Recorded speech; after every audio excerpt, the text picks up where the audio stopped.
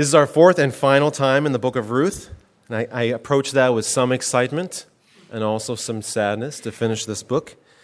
The story of Ruth happened during the days of the Judges, one of the darkest periods in Israel's history. I hope you know the story well. If you don't, this story follows one family as they escaped famine in Israel by fleeing to Moab. But death followed them there, found them there. And so in this family, the father, Elimelech, and his two sons both died. And so as a result, the mother, Naomi, and her two Moabite daughters-in-law are left destitute there in Moab. But the crops begin to grow again in Israel. The famine is over, and so Naomi decides to return. Initially, she didn't want either of her Moabite daughters-in-law to go with her. She felt like there was nothing for them in Israel because God is against her. But Ruth insisted, and she returned with Naomi to Bethlehem just as the barley harvest was starting. Ruth left behind her family, her gods, and gave herself for Naomi's good while trusting Naomi's God. In chapter 2, Ruth goes out into the fields to provide for herself and Naomi, and in God's sovereignty, she happens to walk into the field of a man named Boaz. And all day that first day, he goes out of his way to show kindness to her, even though she's a foreigner. And it's not until she gets home that night and talks things over with her mother-in-law that she learns she has a special, close relationship with this guy, Boaz. In fact, he's their relative. He's one of their redeemers. And this is a person that God has given the duty and responsibility and the right to restore poorer relatives from destitution. And it's really modeled, the Redeemer is modeled on what God did for Israel, restoring them from slavery in Egypt. In chapter 3, last time we were together, Ruth had spent weeks providing for herself and Naomi by working in Boaz's fields.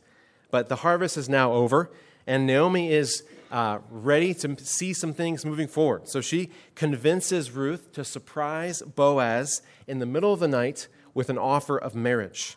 And everything went exactly according to plan until Boaz reveals that while he is a close relative, he's not the closest one. And so before he can redeem them and marry her, he has to make sure that closest relative doesn't also want to do this. But Boaz promises that either way, he's going to make sure that what Ruth needs gets done.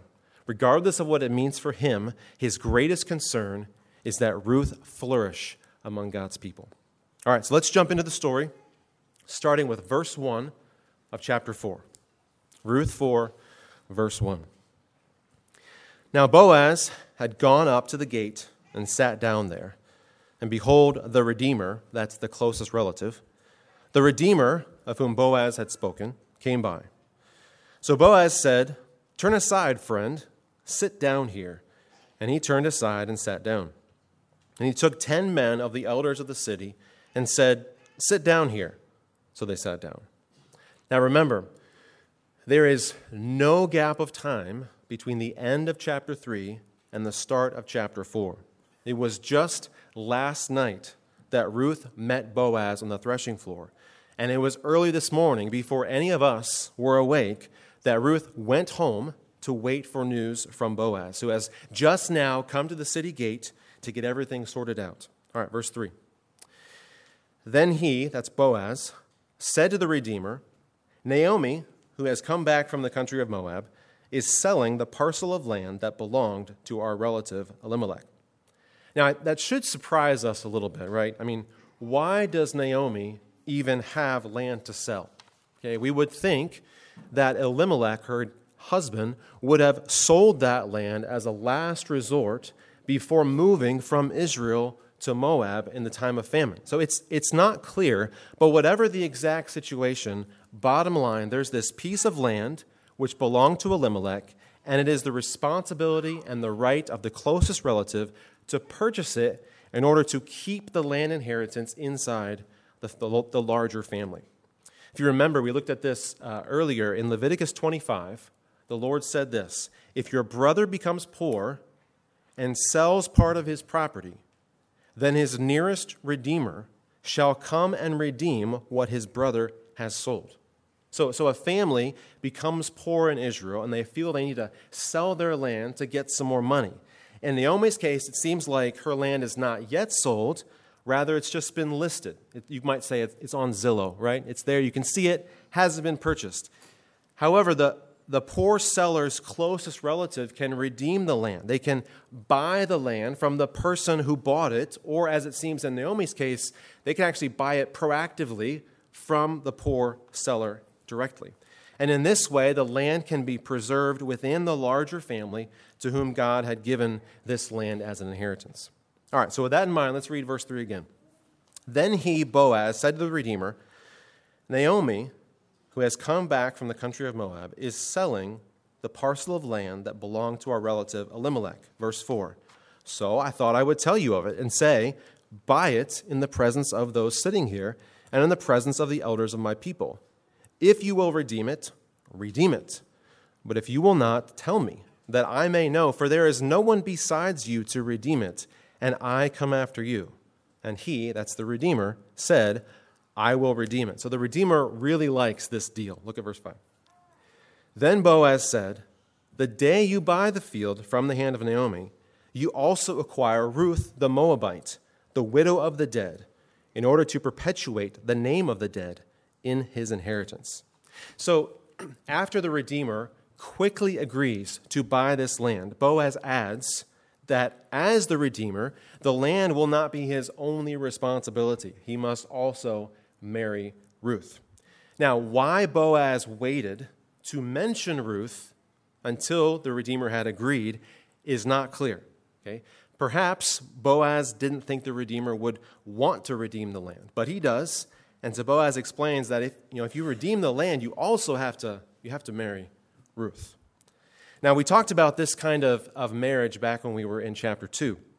According to the law, when a married man dies childless, his brother marries the widow, and then the first son born to that marriage carries the name of the dead brother. That marriage of the brother to the widow is called a Levirate marriage. Okay? And while the law doesn't address the exact situation we have here, it's not exactly the same, it still seems to be some kind or some form of that special marriage. So when this Redeemer redeems the land of Elimelech's family line, he must also preserve that line by marrying Ruth. Now, the Redeemer seems very unaware of this, right? Seems kind of takes him off guard. Okay?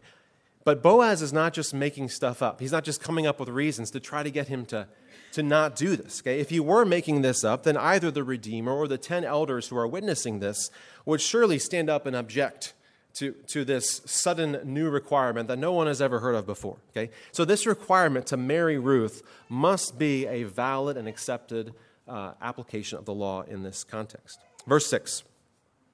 Then the Redeemer said, I cannot redeem it for myself, lest I impair my own inheritance. Take my right of redemption yourself, for I cannot redeem it.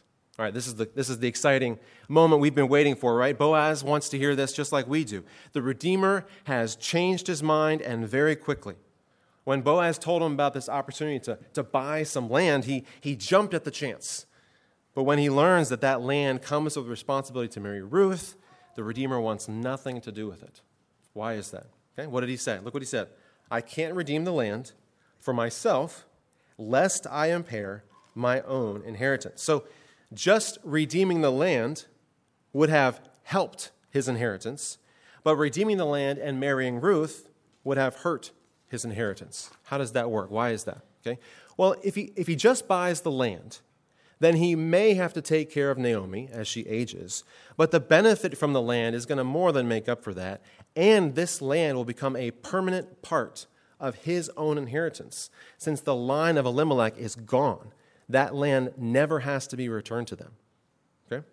However, if he redeems the land and he marries Ruth, and she has a child, then the Redeemer has to care for Ruth, for Naomi, for the child, and on top of all that expense, Ruth's child would eventually inherit the redeemed land anyway. So if the Redeemer redeems the land and marries Ruth, his own inheritance is not going to get any bigger. In fact, just as he said, redeeming the land would probably hurt his inheritance or impair it. The Redeemer is not wrong. He's not mistaken. The cost of this redemption is real, and he's just not willing to pay it. Now, I don't know how hard to be on the Redeemer. Okay? We aren't told that he was this wicked, penny-pinching Scrooge-type character, although I think we like to imagine him that way. It's not exactly what it says. He was not required to redeem. And remember last night when Boaz was talking to Ruth, he said to her, basically, this guy might want to redeem and he might not. We just have to find out. So him refusing to do this was definitely something that Boaz thought was possible. All we know is that this redemption would be costly. And this Redeemer chose not to pay the cost. But now that we know that it's costly, the Redeemer's decision not to pay that cost only increases our admiration for Boaz, who wants to pay that cost. Verse 7. Now this was the custom in former times in Israel concerning redeeming and exchanging.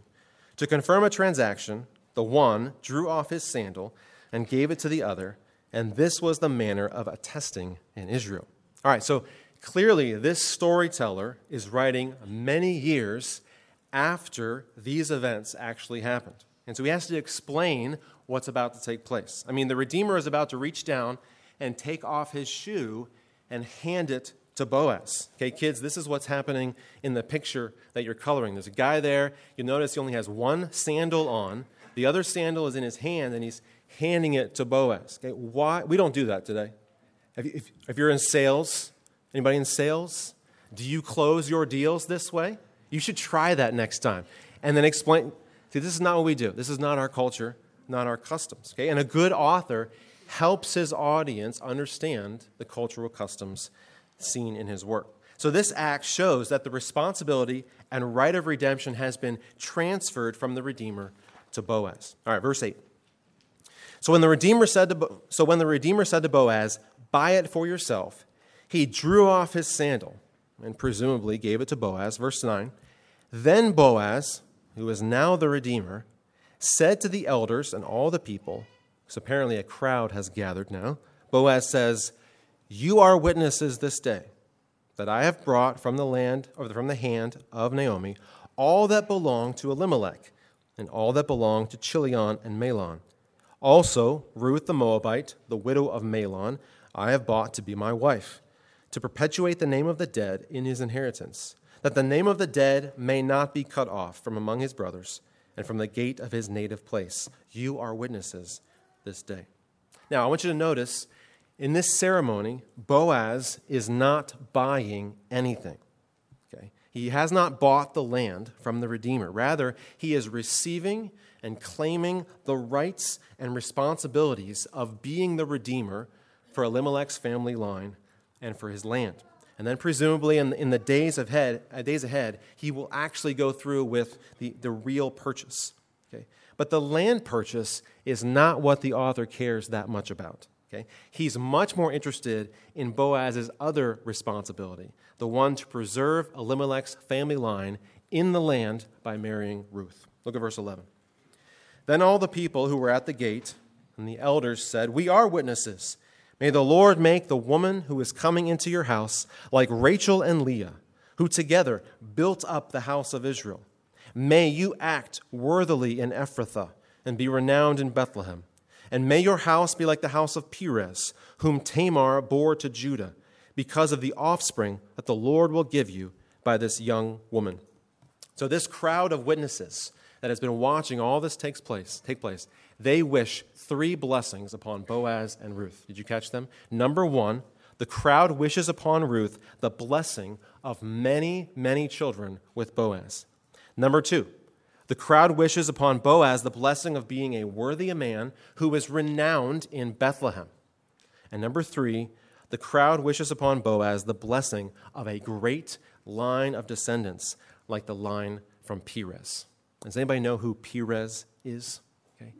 Perez was the firstborn son of a famous Levirate-type marriage in the Old Testament. You can read about it in Genesis 38. Okay. It was a very different situation. It was long before God had given his law about Levirate marriage. But again, it was a situation where the firstborn son of that Levirate marriage, his name was Perez. And his line became the leading line in the tribe of Judah. And so the crowd is wishing upon Boaz the blessing of a line as prominent as the one that came from a previous famous Levirate marriage. Okay. Verse 13. So Boaz took Ruth, and she became his wife. And he went in to her, and the Lord gave her conception. And 9 months later, she bore a son. Now, this is only the second time in the entire story of Ruth that God has explicitly said to do something. Now, he's been doing things the whole time, don't get me wrong.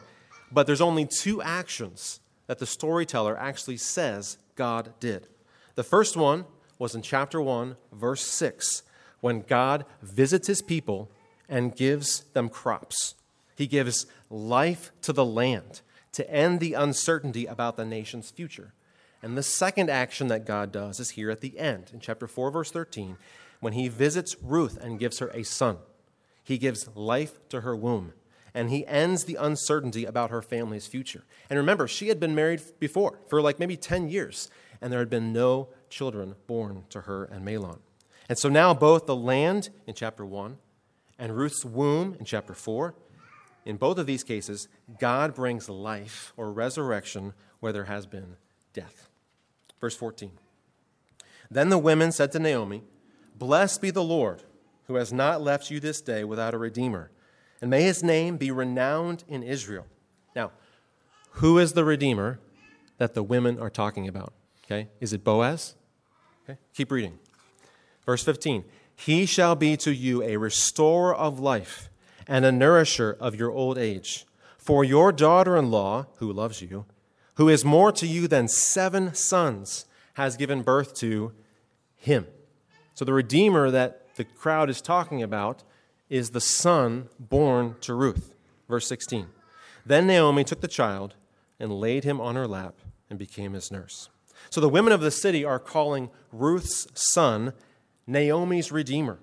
Boaz has taken care of the legal issues, but Ruth's son is the restoration of her family line. And Ruth's son was given by God, which means that God has given life to the land, he's given life to Ruth's womb, and now he's given life to Elimelech's line, which was essentially dead. So the women of the city are celebrating Ruth's son, but they're also celebrating Ruth. Okay? Now, do you remember when Naomi and Ruth first walked into Bethlehem back in chapter 1? The previous 10 years had been so hard for Naomi that the women of the city who knew her from previously barely recognized her. They said, is this Naomi? In Naomi's mind, God had completely turned against her. She had gone out full, and God had brought her back empty. But nothing could have been further from the truth. And now, at the end of the story, there is no doubt. There's no doubt that the last 10 years of her life have been hard. We don't want to minimize a mother's pain in losing her husband and her 2 adult sons. But even when Naomi's life looked empty, God had not abandoned her. What no one else could see back in chapter 1 was that Ruth would be God's means for bringing life and fullness to Naomi, who was surrounded by death. But now, everyone sees it. I mean, look at what the women of the city say in verse 15. They say, your daughter-in-law who loves you, who is more to you than 7 sons. That is quite a statement in a culture where the family line, carrying on inheritance through the sons, is everything. Now, let's finish the story. Look at verse 17. And the women of the neighborhood gave him, Ruth's son, a name, saying, a son has been born to Naomi. They named him Obed. Now, what if the story ended right there? Like that was the last word in the story of Ruth. Okay? It would still be a great story.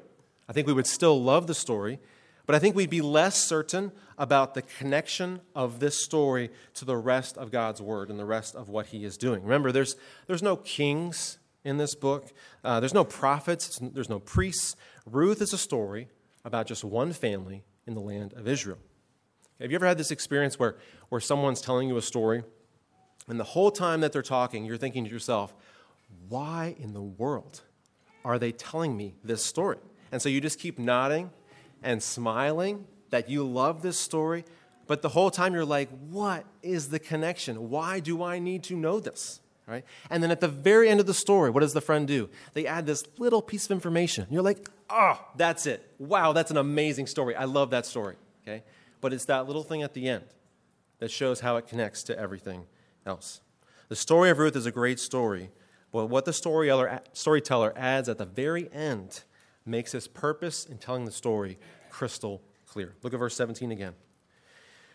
And the women of the neighborhood gave him a name, saying, a son has been born to Naomi. They named him Obed. He was the father of Jesse, the father of David. Now look at the genealogy in verse 18. Now these are the generations of Perez. Perez fathered Hezron. Hezron fathered Ram. Ram fathered Amminadab. Amminadab fathered Nahshon. Nahshon fathered Salmon. Salmon fathered Boaz. Boaz fathered Obed. Obed fathered Jesse. And Jesse fathered David. Now we learn a couple things in this genealogy. One of them is we learn that Boaz is already in the line of Perez. So that's interesting. We didn't know that. But more importantly, we are told explicitly about a connection between the story of Ruth, which is a very small story about an obscure family in Israel. We now know about a connection between that story and God's larger plan, the larger story of his word. In the story of Ruth, God preserved not just any family line from destruction, but the family line from which King David would come. All right, so that's the end of the story, the end of the book of Ruth.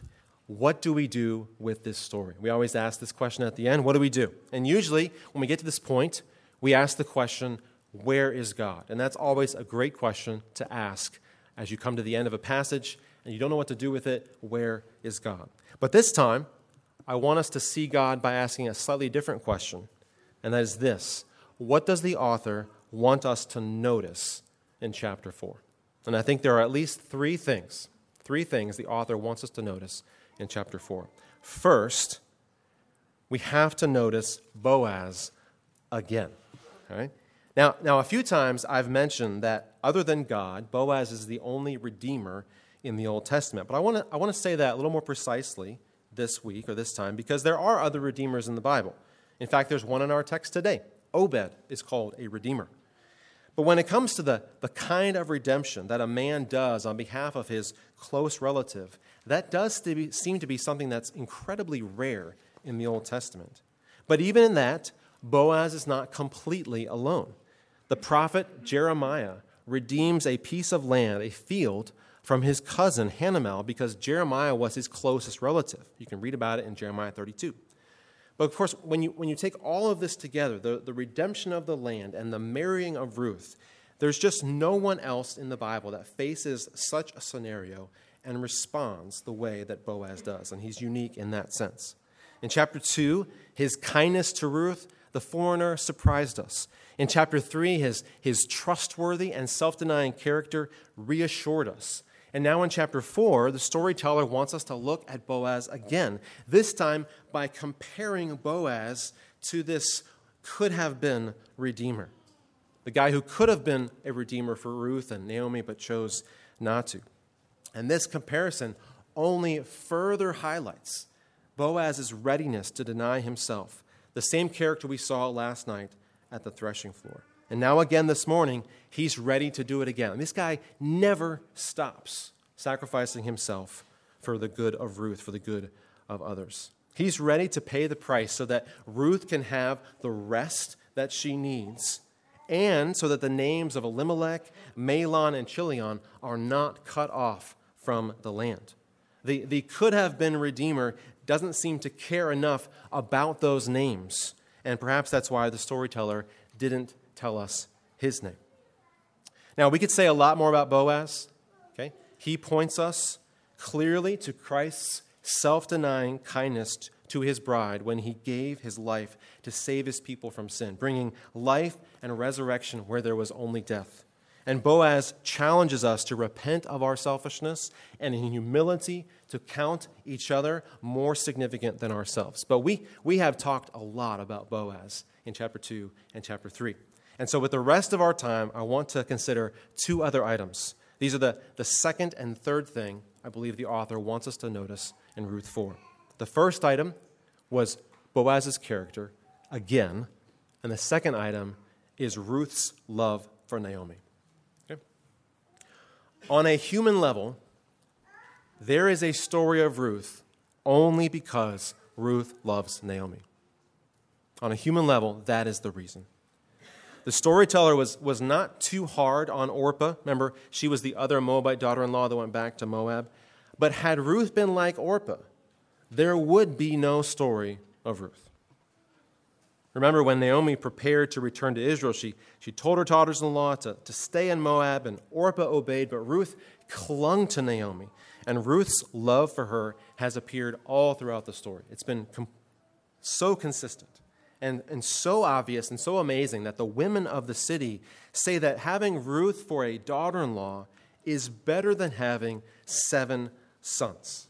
Okay. Now, are these women exaggerating? Yes, this is hyperbole. Okay? The women are not saying, okay, Ruth is better than 7 sons, but she's not better than 8 sons. Okay, that's not the point of the statement. Okay? The point of their statement is to say that there is nothing like having someone who loves you like Ruth loves Naomi. Ruth has left her home. She has worked day in and day out in the fields. She has put herself in a vulnerable position with Boaz in the middle of the night. And certainly from some of those things, Ruth definitely secured some benefit. But who always benefits when Ruth acts? Every single time. It's always Naomi. She benefits from every single thing that Ruth does. There is nothing like having someone who loves you like Ruth loves Naomi. Do you have someone like that in your life? Maybe you thought of your spouse or a close friend or an adult child or a parent, someone who just, no matter what, always loves you. Okay, if that's the case, praise the Lord for that gift. God has put that person in your life just the way he put Ruth in Naomi's life. Praise the Lord for that person.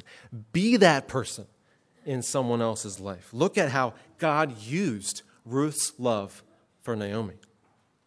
But now I'm sure, or I would venture to guess, that not everyone here could think of someone like that. Maybe you wish you had thought of your spouse, but you didn't. You felt like you couldn't. Or you wish you had a friend or a parent like that, but you don't.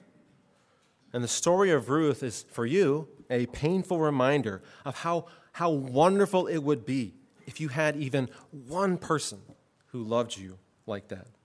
And so I want to encourage you today that you have a God like that. Remember, Ruth was just the means of God's love for Naomi. And the God who put Ruth in Naomi's life is the same God who loves you this morning. In fact, you have a God who loves you even better than Ruth loved Naomi. You have a God who loves you better than any spouse could ever love you, better than any friend could ever love you. Jesus, God's Son, died to save you from your sin and reconcile you to God. And even today, who benefits every time that God acts? You do. Because everything he does is for the good of those who love him. And so it's my prayer today that you would be fully convinced that nothing is able to separate you from the love of God that is in Christ Jesus, and fully convinced that there could be no better reality than that. The women of the city said that Ruth, who loved Naomi, was better than 7 sons. But the truth for us today is that God, who loves you, is better than whatever love or whatever thing you wish you had. Now, very quickly, the third thing we need to notice from Ruth is obviously this genealogy. Okay? Why is it here? What do we do with it? Well, for one, it connects this milestone event of David's rise, the life of King David, with everyday events in an obscure family in Israel. But the genealogy also shows that David descended from Ruth, a Moabite. And so the story of Ruth explains this crazy reality that the greatest king in Israel's history could descend from a non-Israelite woman. I mean, how does that even happen? Ruth answers that story. The genealogy does both of these things, but what are we supposed to do with it? Right? What does it teach us about God? Okay, there are three things that it teaches us about the way God works out his plan, and then it tells us about God's plan itself. Okay, so first, three things that this genealogy teaches us about the way that God works out his plan. Number one, this genealogy teaches us that God does not stop working out his plan when his plan is not wanted. You might think that God would step back from his plan when his people go hard after sin. But remember, the period of the Judges, when the story of Ruth happens, the period of the Judges is famous for being the time when everyone rejected God's plan and did what was right in their own eyes. But even then, even when it was so dark in Israel, the genealogy at the end of Ruth's story shows that God was still at work to save his people. Even when people don't care about his plan or even want him to save them, God is at work. Our zeal for the plan of God does not determine his zeal in the way he works it out. Secondly, this genealogy teaches us that God does not work out his plan only as needed. You might think that God is the kind of God that occasionally, as he's watching from afar, occasionally he reaches down and intervenes in human history, just kind of as needed. Maybe he reaches down at like really strategic moments, and he gives this major victory, or he provides in this extra special way, and then he steps back again. Okay? And of course, God does great things like that. But the genealogy at the end of Ruth's story shows that God works out his plan also in the everyday events of everyday life, like the life of a widow who has lost her husband and her 2 adult sons. God does not occasionally intervene to kind of reach down and steer human history a little bit. Okay? Rather, he is always at work in everything. He's at work today in your life to work out his plan. And third, this genealogy teaches us that God does not always use larger-than-life public figures or miraculous events to advance his plan. The Old Testament is full of big names like Abraham and Moses and David. And it's full of big events like the Exodus and the crossing of the Red Sea and the Battle of Jericho. But in the story of Ruth, there's none of that. There's no big names and there's no big events. And yet this genealogy shows that God's plan moved forward without those big things. How did it do that? In the story of Ruth, God works out his plan through his people's simple acts of faithfulness. Boaz and Ruth just keep doing the right thing, and God's plan unfolds. If you're wondering how God's going to continue working out his plan in your life, don't wait for something big and flashy to happen. Just keep doing the right thing. Be faithful to him, and God will work out his plan. Who knows? Maybe through your faithful actions during this challenging season, God will do something amazing that you'll never even see. Just like Boaz and Ruth maybe never even saw the connection between their actions and the rise of God's greatest king of the Old Testament. All right, so those are three things that the genealogy teaches us about the way that God works out his plan. But what does it tell us about the plan itself? Okay? God's plan is to redeem Israel like he redeemed Naomi. He did it in the Exodus, and he's going to do it again. Now in chapter 1, remember, Naomi, like Israel, is all but dead. Okay? But by the end of chapter 4, God has restored Naomi to life. And how did he do it? He brought Naomi to life through exceptional love and through redeemers. That's right, I said redeemers, plural. Okay? Redeemer Boaz, he pays the redemption price to secure the land and marry Ruth. Redeemer Obed is in himself the restored line of Naomi's family. He is her future. He is her life. But at the end of the Ruth story, while Naomi has been brought to life, Israel has not. It's still the period of the Judges. Israel is dead in sin. And so the genealogy introduces a third redeemer, King David, a redeemer whose reign will bring life and hope to the nation of Israel. But of course, just as death came to Israel and to Naomi, death will come to David as well. And I don't just mean that he dies, although he does die. I mean that he kills, he murders, and he commits adultery. And so there must be a fourth Redeemer. This fourth Redeemer would be like Redeemer Obed, for he would be born in Bethlehem, and he would be like Redeemer Boaz, for he would pay the price of redemption so that he could be the life-giving king that Redeemer David could never be. And just like the redemption we see in the story of Ruth, the redemption of this fourth Redeemer is for more than just the people of Israel. It is for the people of all nations who will, like Ruth, turn away from their false gods and their idols and turn to the God of Israel. This fourth Redeemer is Jesus Christ, born in Bethlehem, born to die, born to redeem his people, to pay the price of the penalty our sins deserve before God. But he was raised to life, to reign forever, and to welcome through himself to God anyone and everyone who will turn from their sin and trust in him. This is the plan that God was working on in Naomi's life. And it's the same plan he is working out today. Not just out there on a big, grand scale, but right here among us in the everyday events of your everyday life, every day. Through the redemption that is in Christ Jesus, he is bringing us from empty to full. He is bringing us from death to life. In Christ, we know the fullness of forgiveness from God, of communion with God, of growth in Christ's likeness, of fellowship with our brothers and sisters, and of hope for a complete restoration in the future. We came into this world empty, sinful, and condemned.